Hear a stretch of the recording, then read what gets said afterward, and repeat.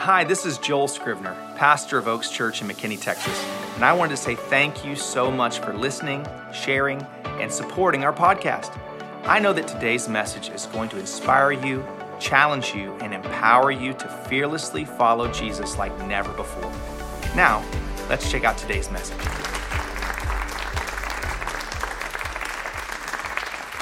How are we? Everybody good? Good. It's great to see you. Glad that you are here. I am very excited about this series, excited to be with you today and to share what the Lord has shown me. My goal every single week is that the Lord would show me something, teach me something new.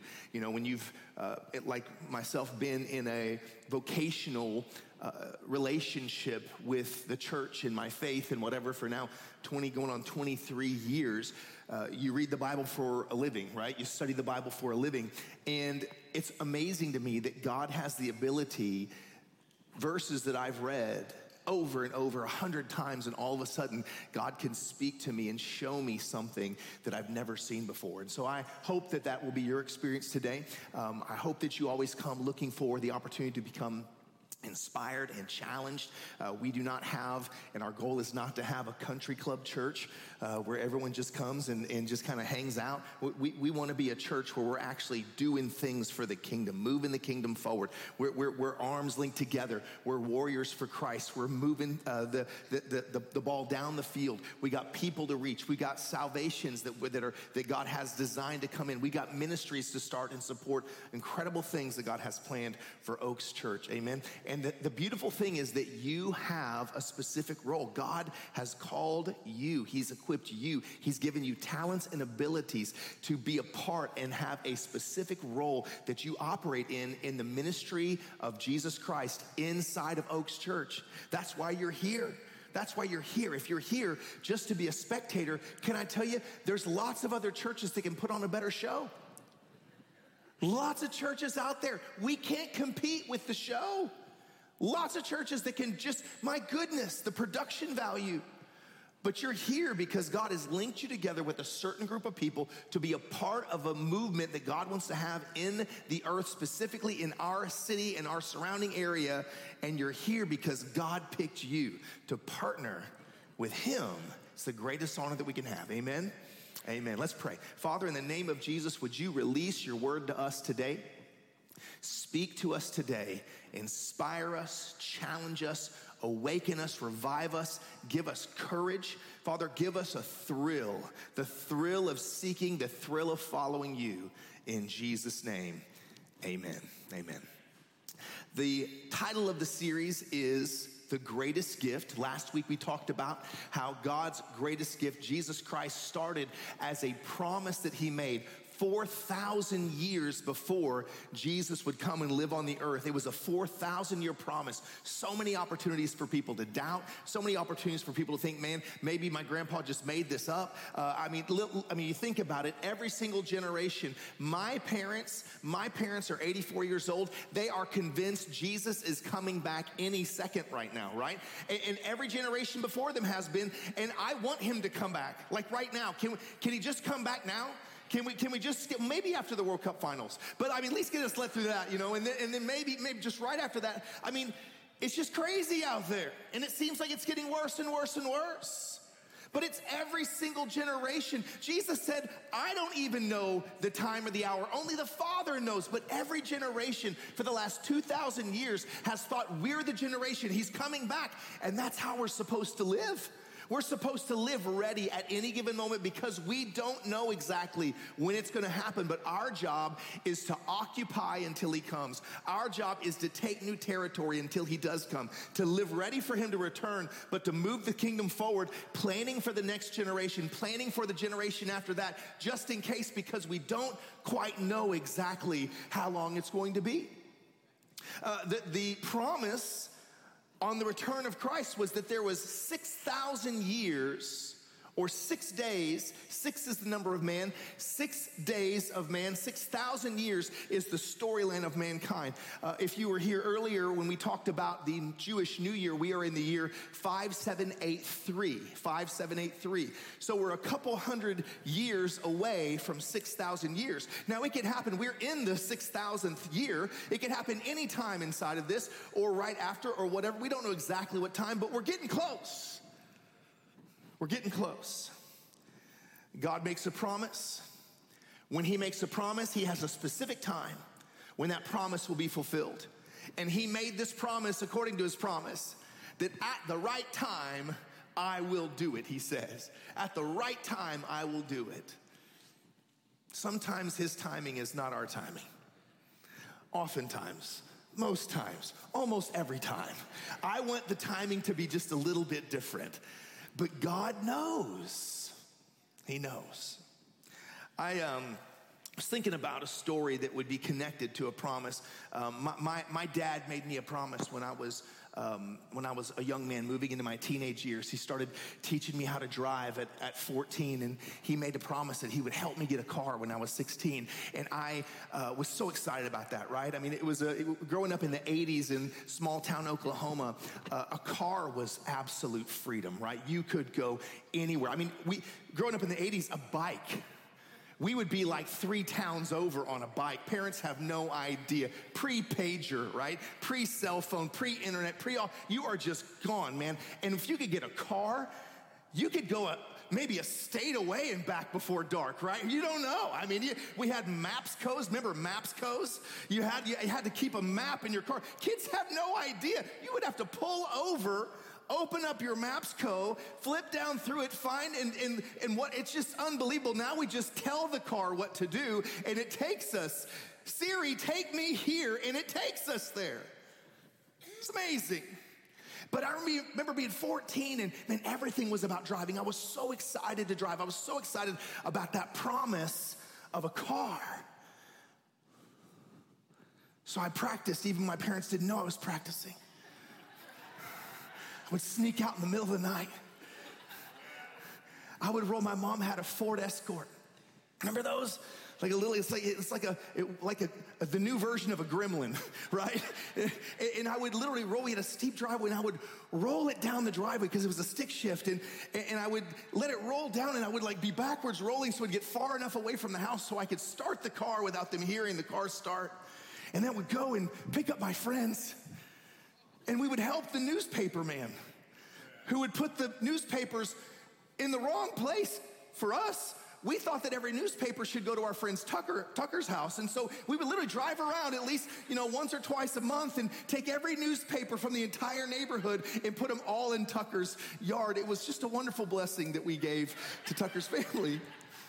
But I was so excited to drive, and I was so excited to get my first car. And I remember getting my permit and getting my license, and I had in my mind that I was gonna come home and I was gonna find this brand new car with a big bow on it, like in the movies or something, like in the commercials. The commercials where, isn't this a funny thing? Like just Lexus is having commercials, Mercedes having commercials, like normal people just, you know what, honey, I'm gonna get you a $100,000 car for Christmas. God, you know what? I mean, if that's you and that's your life, praise the Lord. We've got a missions program we'd like to connect you with to help children in Africa. But I mean, that's just not the normal life. And for me, I heard the promise my dad made, Joel, I will help you get a car. And to me, that meant something very different than it meant to my dad. So it's my 16th birthday, and I'm like, where's my car? And my dad's like, what car? I said, the car you're getting me. You said you're gonna get me. He said, no, I didn't say I was gonna get you a car. I said I would help you get a car. Okay. He goes, I'm gonna help you. I've already been talking to the neighbor, and I'm gonna show you a picture of what my first car looked like. It was 1973 Beetle. This was the original SUV. I took this thing rabbit hunting in the woods. This thing went so my dad comes back and he's like, I talked to Mr. So-and-so across the street. You need to go over there. I've already worked it out with him. Your job now as a 16-year-old is to go over there and talk to him about the price that he has and a payment opportunity. He's already agreed that he's going to finance this car for you, owner finance it. And you have the opportunity, Joel, that you get to get a car and I'm going to help you. My dad's idea of getting a car, and I'm so glad that this was my dad's idea because he made me partners in the dream. He made me partners. He didn't just give it to me. He didn't just hand it out to me. He made me partners in it. He taught me responsibility. He taught me about ownership. I got to finance this car with our neighbor for 0% interest. As a 16-year-old, I got to pay $100 a month for 18 months to pay off my $1,800 car that got me at least through my senior year until it caught on fire at the corner of 71st and Lynn Lane in Broken Arrow, Oklahoma. And I'll never forget, Jet City Woman by Queensryche was on the radio, blasting as loud as it could. And I literally had, the engines in the back. And I remember my buddy sitting next to me, and he was a future Marine, and everywhere he went, he had a big old cup that he would spit his, Copenhagen or whatever into. And he said, man, you smell something funny? I said, I don't know. We're sitting waiting for the light to turn red. And he goes, it smells like something's burning. And I look in the rearview mirror, and the entire back of the car is engulfed in flames.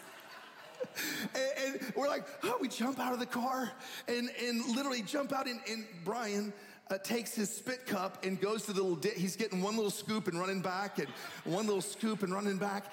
And then this girl, all of a sudden, this girl from high school pulls up, she has this brand new Camaro, whips her Camaro around and like pulls sideways in the road, jumps out with a fire extinguisher and literally puts the fire out. And Brian and I, who think we're tough guys, are sitting there just watching this woman, this 17-year-old girl, save us from an explosion. And then I left that car on the side of the road. I never saw it again. I just the whole thing burned to a crisp. And then my dad got to help me find my next car. I show you a picture of that one, but never mind. That one had other issues we don't need to talk about. We have a part to play in the promise. We have a part to play. God is not looking for freeloaders. God is looking for partners. God's looking for people that'll link arms with him. God's looking for people that are fully committed. The Bible says that the eyes of the Lord roam all over, to and fro, all over the earth, looking for the one who is fully committed so that he can strengthen them. He's looking for someone that's fully committed, that's not looking. In life, we would all love it if it was just a handout, right? We would all love, does anybody want to win the lottery when it's up there, hundreds of millions, $1 billion? One person won, was it 2.1 billion, Phil? I know you know exactly how much it was. $2.1 billion, one guy. Why not us?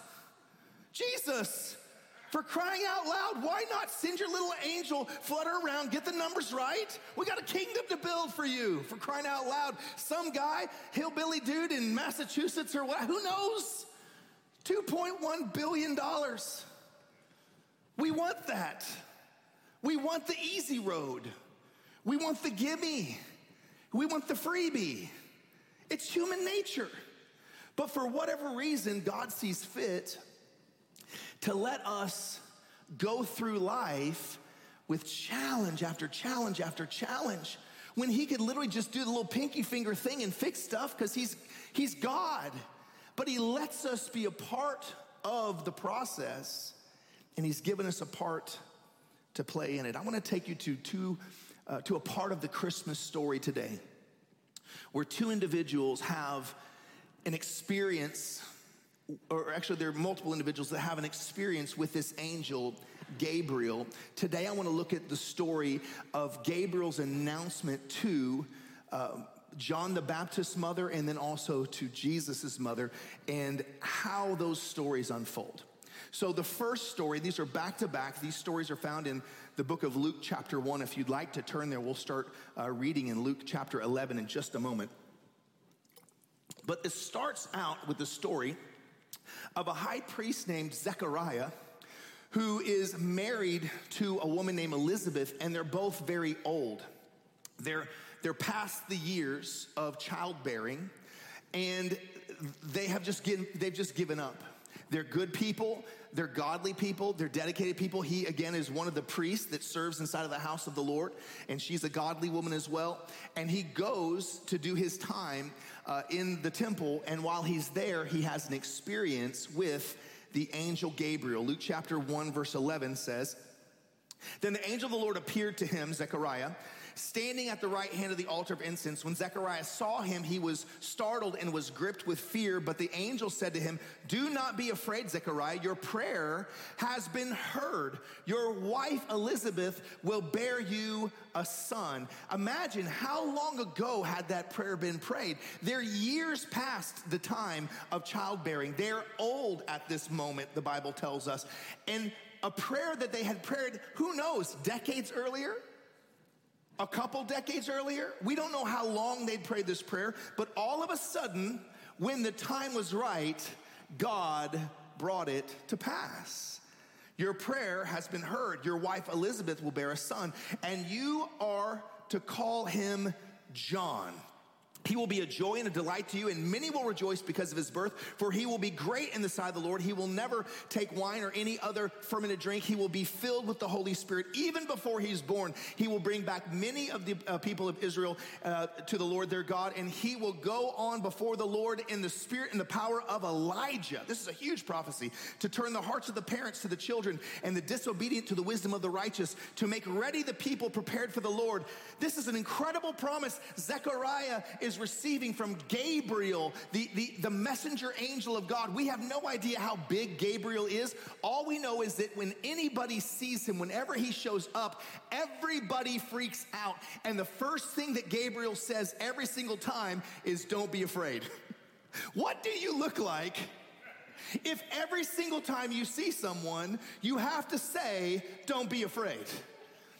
You know what? I don't ever have to do that. In my 5'7" stature, no one ever looks at me and goes, "Man, that guy's just terrifying." Never. Now, if they knew me, they might, because, man, I'll bite your kneecaps off. I'm a mean little sucker, you know? But at the end of the day, nobody looks at me and thinks, "Man, that's one intimidating guy right there." But Gabriel was scary. He gives this amazing prophecy, and Zechariah, his response, he turns to the angel and says, "How can I be sure of this? I'm an old man, and my wife is along in years." Interesting. He says, "I'm an old man, my wife's along in years." This is a veteran husband. This is a veteran. This dude, he knows I don't call my wife an old lady. I'm old. I'm an old man. She's just advanced, experienced. "My wife is well along in years." The angel said to him, watch this, I love this, "I am Gabriel. I stand in the presence of God, and I have been sent to speak to you and tell you this good news. And now you will be silent and not able to speak until the day this happens, because you did not believe my words, which will come true at their appointed time." Wow. Some of you have prayed that this would happen to your spouse or your children. "God, could you just please shut their mouth? Maybe just get them through 7th grade before they ever speak again." I'm just kidding. 7th grade was very traumatic for me. I stand in the presence of God. I stand in the throne room of God.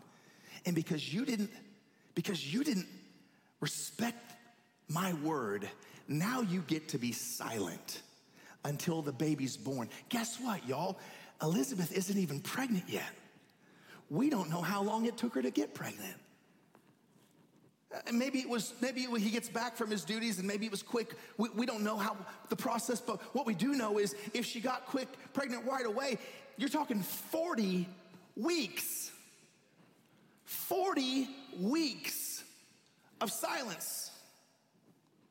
Remember, 40 is the number of judgment. 40 years wandering in the wilderness. 40 days Jesus was in the wilderness being tempted by the enemy. 40 is the number of judgment. Interesting. He comes out, people can't figure out what's going on. He's been in there a long time, now he can't talk. And he goes home and is obedient to this, and his wife gets pregnant. And then a number of months later, the next part of the story happens. This is found in Luke chapter 126. In the 6th month of Elizabeth's pregnancy, God sent the angel Gabriel to Nazareth, a town in Galilee, to a virgin pledged to be married by a man named Joseph, a descendant of David. The virgin's name was Mary. The angel went to her and said, "Greetings, you who are highly favored. The Lord is with you." Mary was greatly troubled at his words and wondered what kind of a greeting this might be. But the angel said to her, "Do not be afraid, Mary. You have found favor with God, and you will conceive and give birth to a son, and you are to call him Jesus.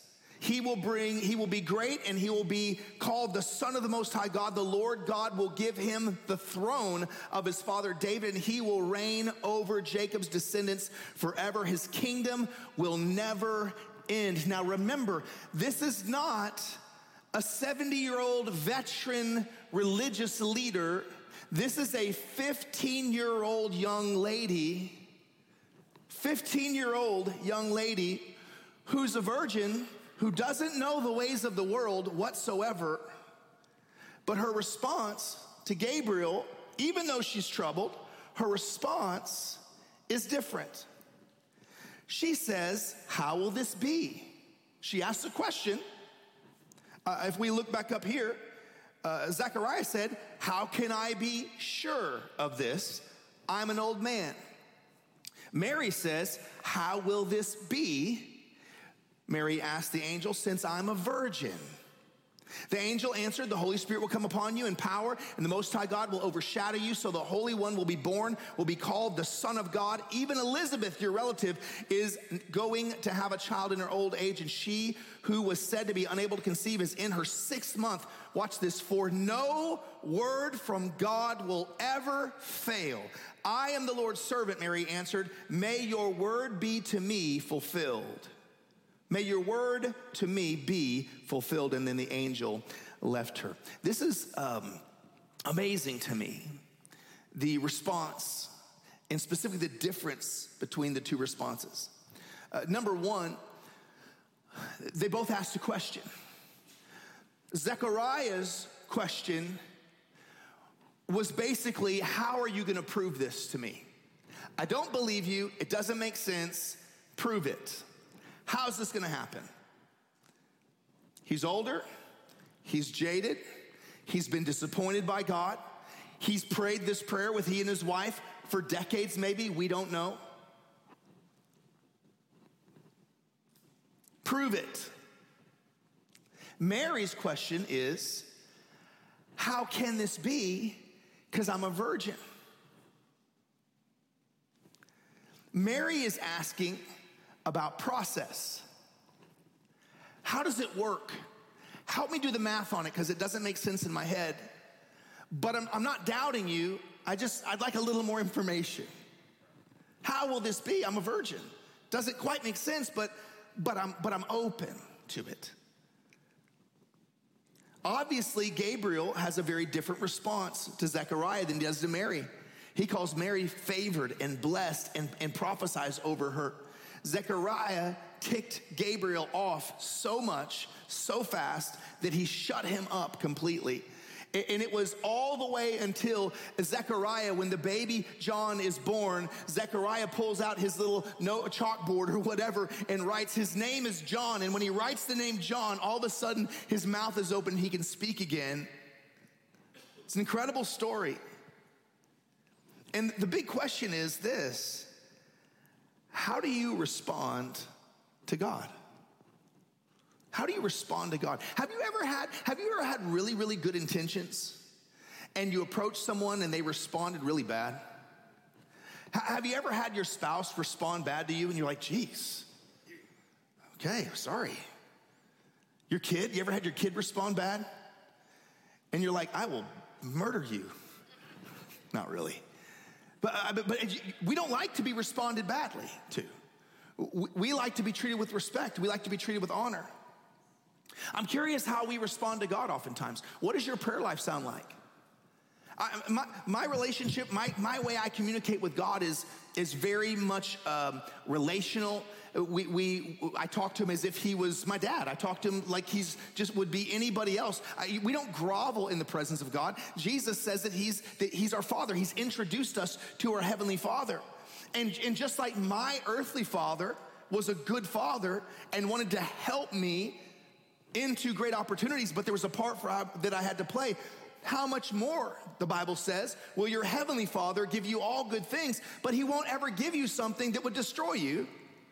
He wants you to grow into a place where you can handle it so you don't destroy yourself, and that's why he makes you partners with him. How do you respond to God? Because attitude is very important. What Mary did that was different than what Zechariah did is Mary instantly got in agreement with the word. Zechariah said, prove it to me, and he pushed back on it. Mary got into instant agreement. I need a little more information, but then she says, may it be unto me according to your word. She got in agreement. We have to get in agreement with the promise. Now, we understand we're talking about a couple of different things here. We're talking about, number one, obviously, the promise of Jesus Christ. But if you've received the promise of Jesus Christ, the promise that you receive from Jesus Christ, the promise of your salvation, comes with an assignment. It's not I'm good, I'm going to heaven, now I just do whatever I want. The promise of salvation comes with a commandment for every one of us. And we call it the Great Commission.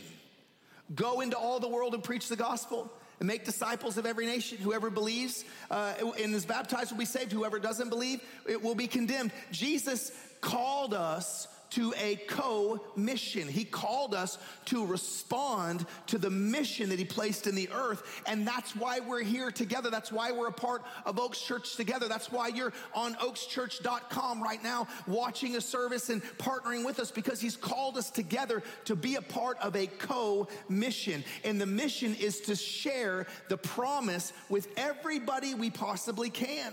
It's not just about building a great life in the great state of Texas or wherever you live. It's not just about the things that we do to bless our kids and whatever. And listen, God wants you to live a great life, but he wants you to be on mission.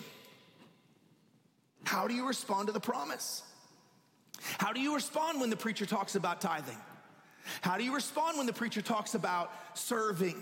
How do you respond when the preacher talks about going through an Align class and giving up some of your time or doing the 90-day tithe challenge that a number of people are doing right now through our church because they want to put God to the test as he commanded us to do? Put me to the test in this. How do we respond? How do we respond whenever the person that we're volunteering with gives us an assignment that we don't like or asks us to walk through a process that maybe we don't think is the process? How do we respond if it's someone that God has put in place of authority? Did you know that every authority comes from God? Even authority you don't like. Even the president you don't like. Pick one. Just take your pick. Wait a couple years, you could dislike another one. Somehow, God sees fit to put people in authority even when we don't understand. And he commands us to pray. He commands us to be kingdom builders in the best way possible. How do we respond to the authority of God that's represented inside of the people around us in our life? That's why it says in the scriptures, it says to honor your father and mother so that you'll live long on the earth. The Bible says it's the first commandment that had a promise attached to it. If you honor your parents, you'll live long. Wow. Listen, there's a principle there in honor. You honor people that God puts in authority, it elongates your life. It brings blessing in your life. When you sow honor, you reap honor. How do you respond to God? Are you in agreement with the promise? Are you in agreement with the commands of God over your life? The mission of God over your life? Or are you pushing back? Does God have to pull you by the ear, kicking and screaming into his purpose? Or do you have the type of response like Mary? I don't quite understand it. It doesn't all the way make sense, but be it unto me according to your word. I'm just going with it. God, if you say it, I'm going with it. The Bible talks a lot about agreement. Another word for agreement is unity. To be in accord. If something is in accord, it means it's in unity, it's in sync, it's in the same rhythm, it's in the same type of pitch, it fits together. When you look at, there's the word accord, which means in agreement, or a chord, which is a bunch of pieces of string all woven together. A chord is something that's powerful. And when you are in accord or in agreement, it's powerful. In fact, it says one of the promises of God is that when people dwell together, when God's people dwell together in unity, that it's like the anointing oil being poured out on Aaron, the high priest's head, flowing down onto his beard and onto his garments. That place of unity, that place of agreement, that place of being in accord is where God's anointing flows. And remember, anointing literally means to be smeared with oil. The symbolism is that you are covered in the presence of God. That's exactly where you want to be. When you're covered in the presence of God, guess what? You're going to make it through anything when you're covered in the presence of God. You're going to make it through anything. You're going to overcome through any adversity when you're covered in the presence of God. Sometimes we're out of agreement. We're not in alignment. We're not in accord with what God is saying, and it puts us in a place where we're vulnerable.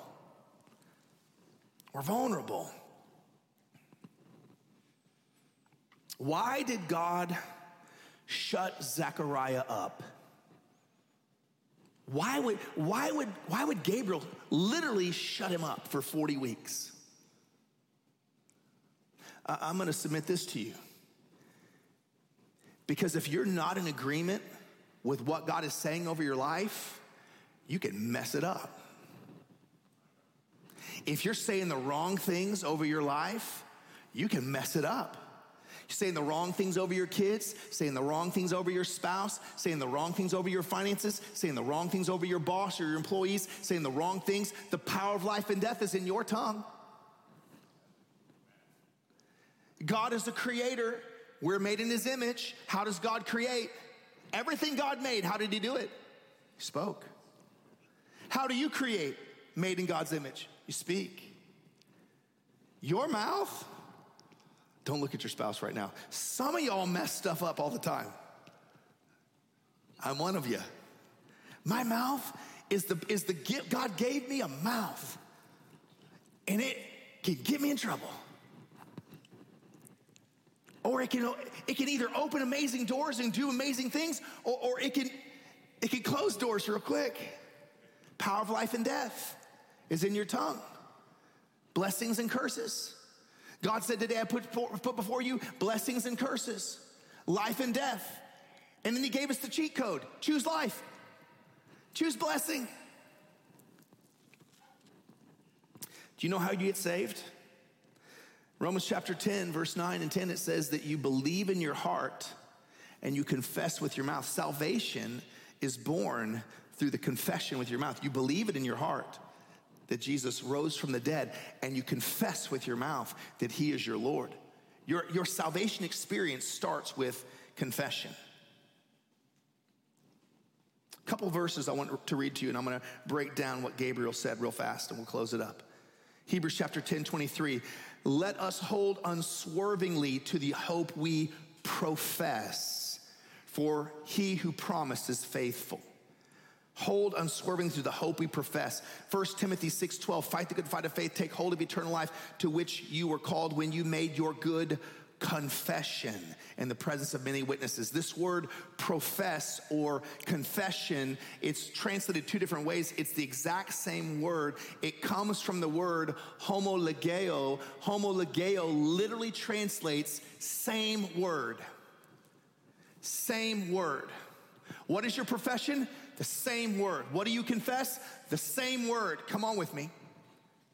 You're about to learn something really cool. See, the word profess, the English language is really weird. The word profession can mean what you do for a living, or it could mean what you say as a declaration out of your mouth, what you profess about your life. Same word, same spelling, two totally different meanings, but it's about your, I'm gonna say it like this, it's about your work and it's about your worship. It's about your work and it's about your worship. Did you know in the Hebrew language, the word worship and work are the same word? It's pretty interesting. Homologeo, the same word. Say the same word. I'm gonna give you a key. Whatever God says, say the same thing. What does God say over your kid? What does God say over your spouse? What does God say over your business? What does God say over your church? What does God say over your finances? What does God say over your future? What does God say over your education? What does God say over your life? What does God say? You want to have a victorious life? Say the same word. Homologeo. Whatever God says, that's what I'm saying. Do you know Jesus, who was sinless, he literally said, I only say what I hear my Father saying. I only say what I hear my Father saying. So let's bring this down for a landing real quick. Luke chapter 1, verse 37. What did Gabriel actually say to Mary? The King James Version, New King James Version, it translates it this way. For with God, nothing will be impossible. Luke chapter 1, verse 37 in the NIV says, for no word from God will ever fail. Same verse, translated two different ways. For with God, nothing will be impossible. Or, for no word from God will ever fail. So I was confused by that because those are completely different statements. Nothing will be impossible with God, or no word from God will ever fail. Well, when I went to the Greek and actually looked at the sentence says, hoti ou adamateo para hotheos pas rhema.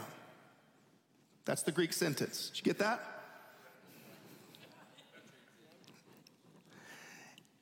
It literally says, so, never impossible with this, God, every spoken word. So I made my own translation. This is the Joel Scribner version. So it's never impossible with every word God speaks. See that? Like that? There's actually a Scrivener Bible out there. Do you know that? One of my relatives, Scrivener means scribe, and it's a Greek version. I'm just making this one up. This is unofficial, but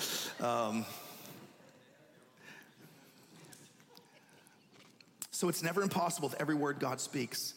It's theos pas rhema. Rhema means utterance, the spoken word of God, what God is saying right now. And Mary's response was, may your rhema to me be fulfilled. That's what she said. She said, may your rhema to me be fulfilled. May your rhema to me be fulfilled. Your spoken word. Theos para rhema. Every spoken word of God. May your word to me be fulfilled. Guys, you want to live a powerful life? You find out what God is saying and you say the same word. You say the same word. You say the same word over every part of your life. We've got to stop doing the devil's work for him. We get an agreement and we say the same word that Satan is saying over our spouse. The accuser.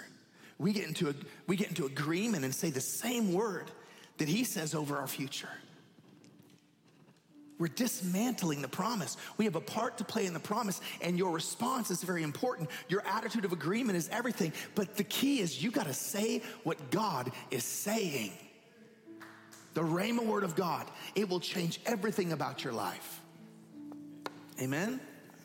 Father, I thank you in the name of Jesus for the word that you have given us, the secret hidden inside of this passage. The secret hidden inside. The secret to success with you is to say exactly what you're saying. That's our story. We're sticking to it. That's our profession. That's our confession. We're going to say the same word. Father, you say that we're the head and not the tail. Father, you say that we're above and not beneath. Father, you say that we are more than conquerors. Father, you say that we are overcomers. Father, you say that our faith can overcome the world. Father, you say that nothing is impossible with you. Father, you say that not a single word from your mouth will ever fail. Father, you say that you will do it at the proper time. Father, we say what you say. We say what you say. Over our lives, over our children, over our finance, our future, our business, our education, every facet, over our nation. Father, we say what you say. You're not done with this nation. You're not done with the people of God in this nation. You're not done with the future that we have. You're not done with what you want to do. Father, we say what you say. We will no longer get in agreement with the enemy and say what he says. Father, we say what you say. In the name of Jesus. In the name of Jesus. We pray this message has blessed your life. And if it has, we want to invite you to sow into what God is doing here at Oaks Church. It's as simple as going to oakschurch.com and clicking the Give button. On behalf of Oaks Church, thanks for listening and have a great week.